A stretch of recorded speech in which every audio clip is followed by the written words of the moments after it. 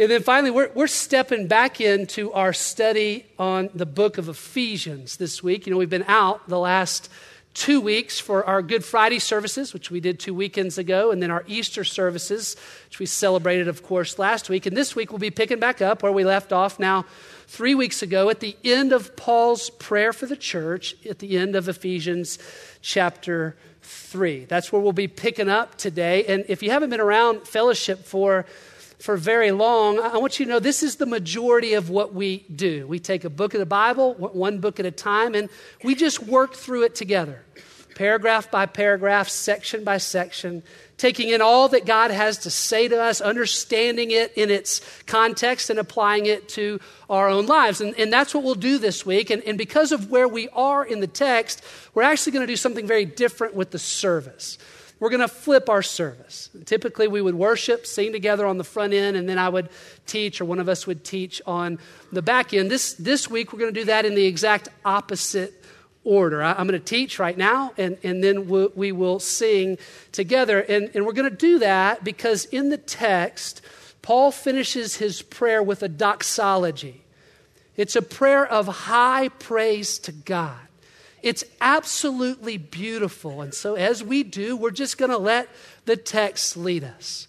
We're going to study Paul's prayer together so that we understand it. And then we're going to join him and worship together our great God. That's where we're going. And before we go there, I want to give us just a moment to prepare our hearts for this hour together. And so I'm going to ask you to join with me in prayer. And I'm going to pray the prayer that I taught 3 weeks ago out of Ephesians 3:14-19. It's the prayer, the first part of the prayer that precedes this doxology that ends the prayer. And so I'm just going to pray through that. And so you're welcome to bow your head and pray with me, or you're welcome to open your Bible and turn to Ephesians chapter 3, verses 14-19, and just follow along with me as I pray. Now, before I start, I'm going to ask just a few over here in this section. If you're on that outside, would you scoot in just a little bit so these people on the wall can sit?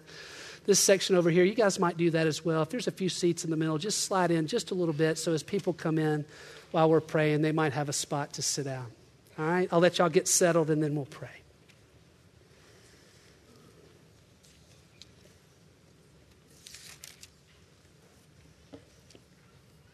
All right, let's pray.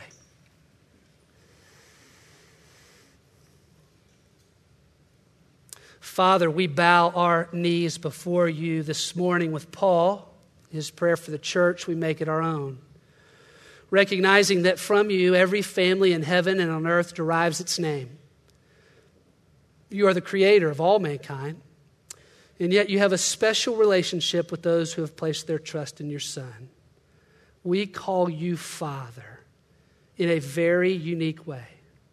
For we are yours, your sons and daughters. Thank you. We pray this morning that you, Father, would grant us, according to the riches of your glory, that you would grant us strength and power. Your power made available to us by your Spirit. And that we might know your power in our innermost being. We pray that we would be strengthened with power so that your Son, Jesus, who indwells us, may accomplish all that he wants to do in us. That he would change us more and more each day to reflect who he is and to bring glory to you alone. We are so very grateful for the work that he has already done on our behalf, that we might know you personally and intimately. We thank you that we are rooted and grounded in your love for us. Our foundation is solid. It's secure. And so we ask as a community of faith, your church, that you might grant us all that we need to comprehend more fully and more completely what is the breadth and the length and the height and the depth of the love of Jesus Christ for us. We would know it in a way that surpasses knowledge, that moves beyond our minds and settles in the depths of our souls. It's mind-blowing to think that even when we already know you, even when we are already a part of your family, that what you want from us is actually more for us. You want us to experience more and more of your great love. So you keep pursuing. You keep initiating. You keep making yourself known to us. You keep moving toward us. It's hard for us to put our gratitude into words. May we this morning be filled up with the fullness of you. May we see you for more of who you are as we open your word for us today. And may we worship you well. In Jesus' name I pray, amen. In 1952, J.B. Phillips wrote a book in which he addresses a problem that he sees as a significant problem in the church in the 1950s. And the title of the book tells us all that we need to know about this problem that J.B. Phillips identifies. His book is entitled, Your God is Too Small. And in the decades that have passed since J.B. Phillips wrote this book, his little booklet, it's about 100 pages, it has only grown in popularity. It has only increased in its popularity. The classic that he wrote has now become known to most of the Christian community, and I believe that there's a reason for that. And I would suggest that the reason that this book has become a classic among the Christian community is that it resonates so deeply with us because the problem in the church in the 1950s has only become more prolific in the 21st century. Our God is too small. In varying degrees, I think we all suffer from a limited view of God. I know I do. Is God really big enough to handle all that goes on in this world? Is he really big enough to handle all that goes on in my life? Is he truly aware of all of my anxieties and my fears, my struggles and my problems? Is he truly aware of those things and at the same time aware of and available to everyone else? Is God big enough to overcome those things? Is he big enough to overcome sin and darkness and evil that resides in our world today? Is he in fact big enough to meet all my needs and to meet all of my family's needs and to meet all of the needs and the people and the families of this church? And we are just one church in a city full of churches. One small town in our great nation, one very minuscule place in the scope of the whole world. And we live in a very, very short period of time when compared to all of history. Does God really, really have the capacity for all of that? Sometimes I'm not sure that he does. And this problem that J.B. Phillips addresses in the church in the 1950s, it's not a new problem. It's certainly not new today. It wasn't even new then when Phillips wrote his book. This problem in the church, it dates all the way back to the first century. And we know that because Paul speaks to it right here at the end of Ephesians chapter 3. He speaks to this very problem in his prayer. And here's what I think we're going to find today in Paul's words. I think we're going to find that Paul's God is way bigger than our God. That's what I think we're going to find. I want you to listen to the words of J.B. Phillips. This is my hope for our time together, and I'm taking from his words in his books. This is what he writes. What we're going to try to do is open the windows of the spirit and the mind. To put it crudely, to enlarge the aperture through which the light of true God may shine. If a man lives in a light-proof room, the sun may shine in dazzling splendor, and the man himself will know nothing of it. He may himself light a candle or bore a hole in his prison, but in the first case, he can never have more than an artificial glimmer. And in the second, he will get only a tiny glimpse of real daylight. What we are going to try to do then is not light fresh candles, but to take down the shutters. There's no reason why we should be content with the candle or with the pinhole if, my words, there is something far bigger about God that Paul can help us to see. So I want you to take out your Bible if you haven't already and turn to Ephesians chapter 3. We're going to look at two verses right here at the end of Paul's prayer, the prayer that we just prayed together. They are verses 20 and 21. Ephesians 3, chapter 20 and 21. And just follow along with me as I read the end of Paul's prayer. Here's what Paul writes and prays. Now to him, that is God, who is able to do far more abundantly beyond all that we can ask or think, according to the power that works within us, to him be the glory in the church and in Christ Jesus to all generations forever and ever. Amen. It's short, it's sweet, and it's profound. And we're just going to take it apart, these two verses. We're just going to look at them one verse at a time. We'll look at verse 20 first. And here's the foundational phrase in the verse. This is the foundational phrase that Paul begins to build off of. It's simply this: God is able to do. God is able to do. At its most basic, God is alive. God is not dead. God is functioning. He is active. He is able. The word for do, it comes from the same Greek word for work. God is able to work on our behalf. And Paul then just begins to build off that foundational phrase a word or two at a time. So God is able to do what we ask, which means that he hears what we ask. God is a listening God. He listens to the questions or the requests from his people. He hears our prayers.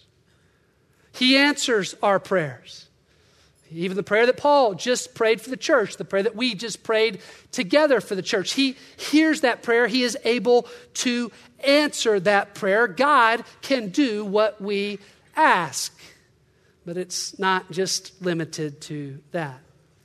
Paul also says that he is able, God is able to do what we think. So he knows our thoughts. He reads our thoughts. Psalm 139 says that he understands our thoughts. The things that we imagine that we don't ask God for, he is able, sometimes already at work, to accomplish those things too. And so God is able to do. God is able to do what we ask or think. Don't miss this little word in the text. God is able to do all we ask or think. So he hears it all. He knows it all. And he's able to do it all. That is a pretty big statement, isn't it? I say a lot of prayers. I think a lot of thoughts. So do you. And Paul is saying here, I know a pretty big God. He can handle every request. He can understand every thought. But he's not limited to that either. Paul says God is able to do more than all we ask or think. This is a God who understands that in our limited capacity, in our finite reality, we don't even know what all to ask or think, so he does that for us. He goes beyond our limitations. He knows there is more. He is able to do more, so he goes there, and he simply says to us, I'll take care of the things that are out of reach for you. I'll take care of those things. And just in case you were wondering how much more, Paul says it's far more than we ask or think. You know what the word for far in the Greek means?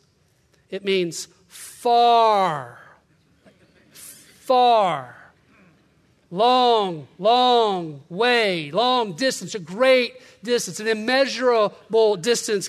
Paul says God can do far more than we can ask or think. But even that's not all. Paul goes on, God is able to do abundantly far more. This is really interesting. The word for abundantly in the Greek, it means far more.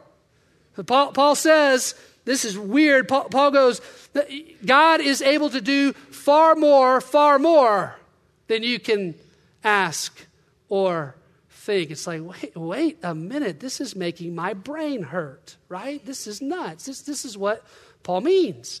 You know, the first 3 chapters of Ephesians, Paul uses words like lavishly, freely bestowed to talk about the character of God, things like his grace for us. The idea there, and you may remember this as we taught through it, but the idea there is that God has a storehouse, in this case grace, that never runs dry, never goes empty. Okay, so that's the thought here. When Paul says far more, what he means is he's talking about a more that never ends. Infinitely more than we could ask or think. But Paul is still not finished. Paul says God is able to do far more abundantly beyond all that we ask or think. So far more and abundantly far more are not yet far enough. In order to really catch a glimpse of how big, how great God really is, we need to add the word beyond to. So I don't know how smart you think you are, how many thoughts that you think you have in your head, how much thinking you have the capacity to do. I actually think made in God's image, he gives us a lot of capacity to think. But even so, Paul says that when we compare what we can think to what God can actually do, there aren't enough adverbs in the dictionary to describe it. There aren't enough. His capacity is without words. It's immeasurable. To do beyond what we could even ask or think for us. And in case your mind isn't blown already, God is actually able to do all that. Last phrase in verse 20, according to the power that works within us. His power in us, his Spirit that indwells the life of a Christian. And this is where this connection, this conclusion to Paul's prayer, it connects back to the beginning of Paul's prayer, where in verse 16 he prays that God would grant us power. How? Through his Spirit in us. Through his Spirit in the inner man. Same idea, same words, that we would have power, that God would grant us power according to his Spirit that lives within us to know what? Remember this from our prayer, or even from 3 weeks ago, to know what? To know how big God is. That's 16 through 19, specifically how big, how great his love is for us. The breadth, the length, the height, and the depth. We said 3 weeks ago, that's another way of saying there is no limit to it. The dots start connecting. His love is far more abundantly beyond what we could ever imagine. How many of you have ever seen a humpback whale in the ocean? Raise your hand up high if you've seen this. Yeah, a good bit of us in the room. You could see humpback whales in the Pacific Ocean, different parts of the Pacific Ocean, depending on the time of the year. So they feed in the winter in polar waters, Alaska and Canada, and then they breed and give birth to their young. They migrate to tropical or subtropical waters to do that in the wintertime. And in the winter, they're down, Hawaii, Australia, parts of the South American coast, parts of Mexico. You can see them all through the Pacific Ocean, depending on summer or winter, which time of year. And if you have ever seen a humpback whale from the beach, if you've ever seen a spout, like the water that sprays up into the sky from the blowhole, sprays 20, 30 feet up into the sky, or if you've ever seen the the tail come up out of the water that can be as many as 30 feet wide. Or if you've ever seen a humpback whale breach come completely, like two swings of the tail fin, completely up out of the water and crash down into the ocean, you can tell even from the beach that these mammals are big. These whales are really big. But if you've ever gotten to go out into a boat and see one up close enough to really see more than 50 feet and 80,000 pounds of whale, one whale, that's different. Had an opportunity about 10 years ago to go out in a Zodiac boat. It's basically a raft with two big outboard motors on the back of it. And went out to see whales. We spotted some whales a few hundred yards off the coast. Drove out to the whales. And as soon as we got out to the spot that we thought they might resurface again, cut the engines, turned everything off, and sat for a minute, a humpback whale breached fully up out of the water right next to the boat. From me to Danny, front row, right about 10 feet my side. That will take your breath away.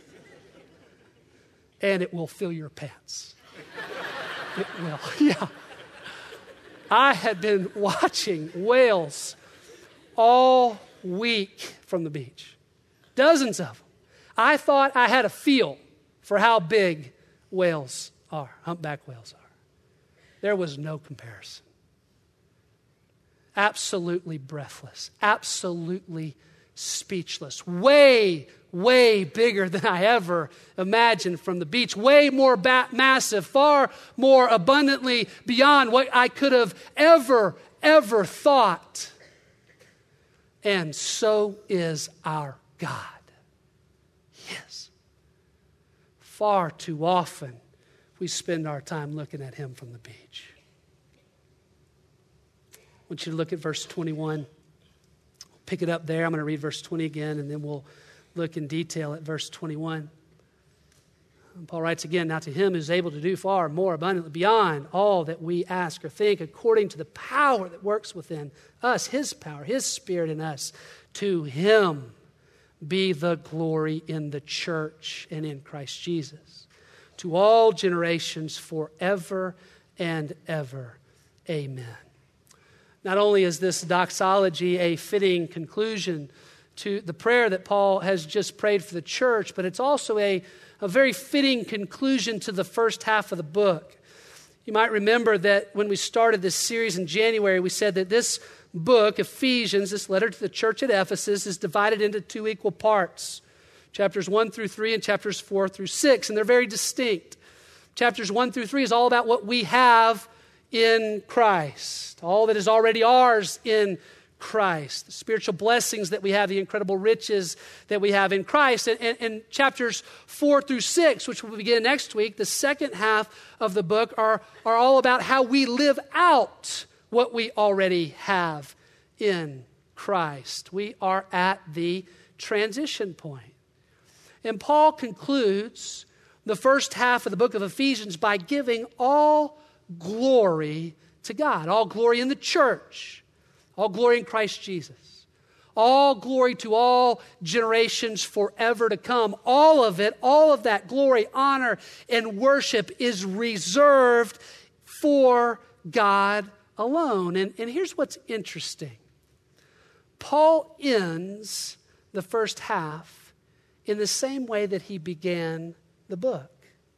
I want you to turn back to Ephesians chapter 1, verse 3. I want you to see this.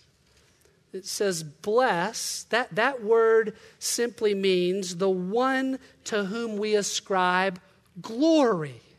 Blessed, glory be to the God and Father of our Lord Jesus Christ, who has blessed us with every spiritual blessing in the heavenly places in Christ. And this concept of glory, how great God is, how big God is, how deserving God is for all that he is, for all that he has done on our behalf. It builds, the concept of glory builds over the first 3 chapters in the same way that Paul just built out verse 20. This is incredible. So in chapter 1, right after that, Paul begins to talk about the work, the specific and unique work of God the Father. How God the Father chose us to be his from before the foundation of the world. How we are predestined to adoption as his sons and daughters. How? Through the kind intention of his will. It pleased him, the Father, to do that. Why? Verse 6, look at it. Why would he do that? To the praise of the glory of his grace. Then Paul starts talking about the work of Jesus Christ. How he redeems us. How he forgives us. How he accomplished the unlocking of the mystery of God's will for all of us in him. And that is, everything points to him and everything will be summed up in Christ. Therefore, verse 12, look at it. Those who place their hope in him do so to the what? To the praise of his glory. And then Paul talks about the work of the Holy Spirit, who is given as a pledge for our inheritance, a seal, a promise that we will spend eternity in the presence of our Savior and God the Father and the Spirit. We will spend eternity with the Trinity. We will. Why would he say that that's so important, that we would know that promise even now? Into verse 14, because that brings glory and praise to God. Look at verse 17. We're not even through the first chapter. Paul's praying his prayer for the church. Who does he pray to? Look at it. The God of our Lord Jesus Christ, the Father of glory. Look at verse 18. Paul continues to pray. And what does Paul pray?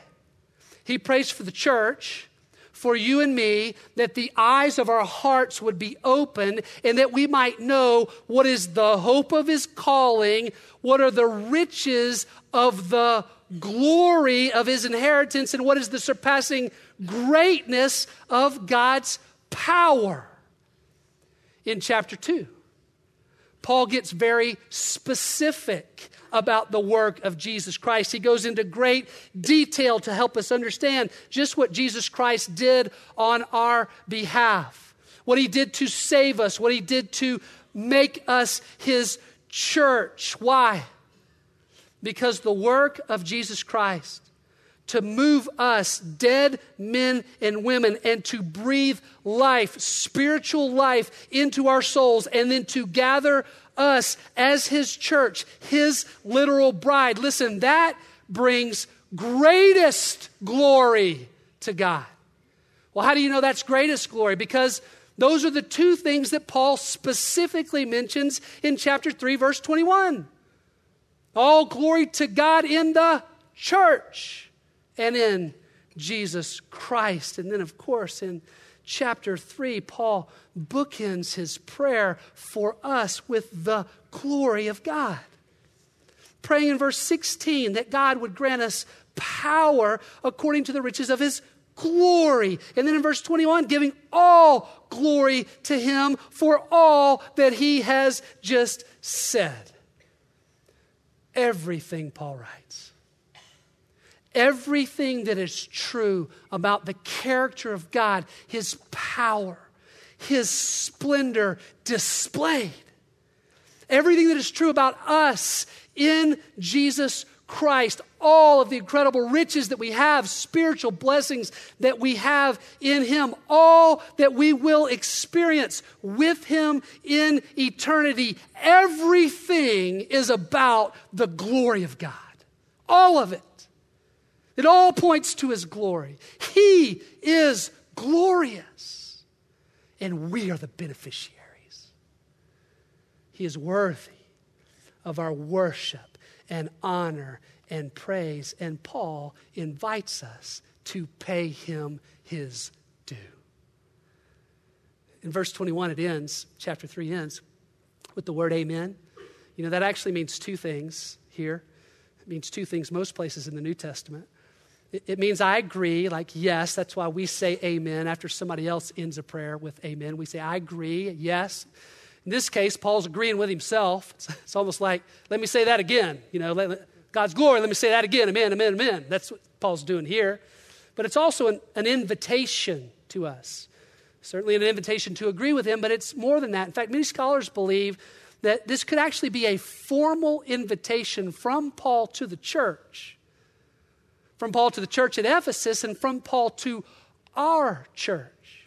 A formal invitation not just to agree, but to actually respond as the church that gives glory to God in the same way that Paul responds, to join him and worship God together. This morning we could raise those blinds across the back. I don't know if you've ever noticed them, but they're up high across the back wall. We could raise those. We do sometimes. We did last week at Easter. We could raise those and the sunlight would pour in. Even on a cloudy day, it would change the dynamic in this room. It's beautiful when we do that. But even that, in its essence, it would just be a pinhole in light of the glory of God. Paul here in Ephesians chapter 3, he's inviting us to tear the roof of the worship center off. I wish we could do it. Just let the rain come pouring down in on us here in a few minutes. Just rip it off. Why does Paul invite us to do that? So that we can see all of God in his true light and brilliance. How big he is. How great he is. All that he is in his essence and all that he has done for us. For when we see him in his true light, not the light from a candle, not the light from a pinhole, but when we see him as his true and full self, when we comprehend that, begin to own that, we observe Paul's words and we begin to embrace that when we see him in his true light, in all of his brilliance, then true worship and transformation will always follow. It will. I want to invite the band to come out and lead us. We're going to conclude the flip of the service. They're going to come lead us. Luke Brown is here as a worship leader today. He's a friend of fellowship, and he's filling in for us this morning. And as they come to lead us in worship, I want to invite you to take a moment just to reflect. So this will be our personal so what time, and then we'll have a corporate so what or application time as we sing together. But I want you to take just a moment to reflect personally on Paul's words. Just take a minute to soak in them. Maybe there's something that you need to say to God. Maybe there's something that you need to ask him. He already knows all your thoughts. Would you spend a moment with him? And as you take a minute quietly to reflect, I want to invite our ushers to come down and pass the baskets for offering. And then I'll lead us as we stand to worship together.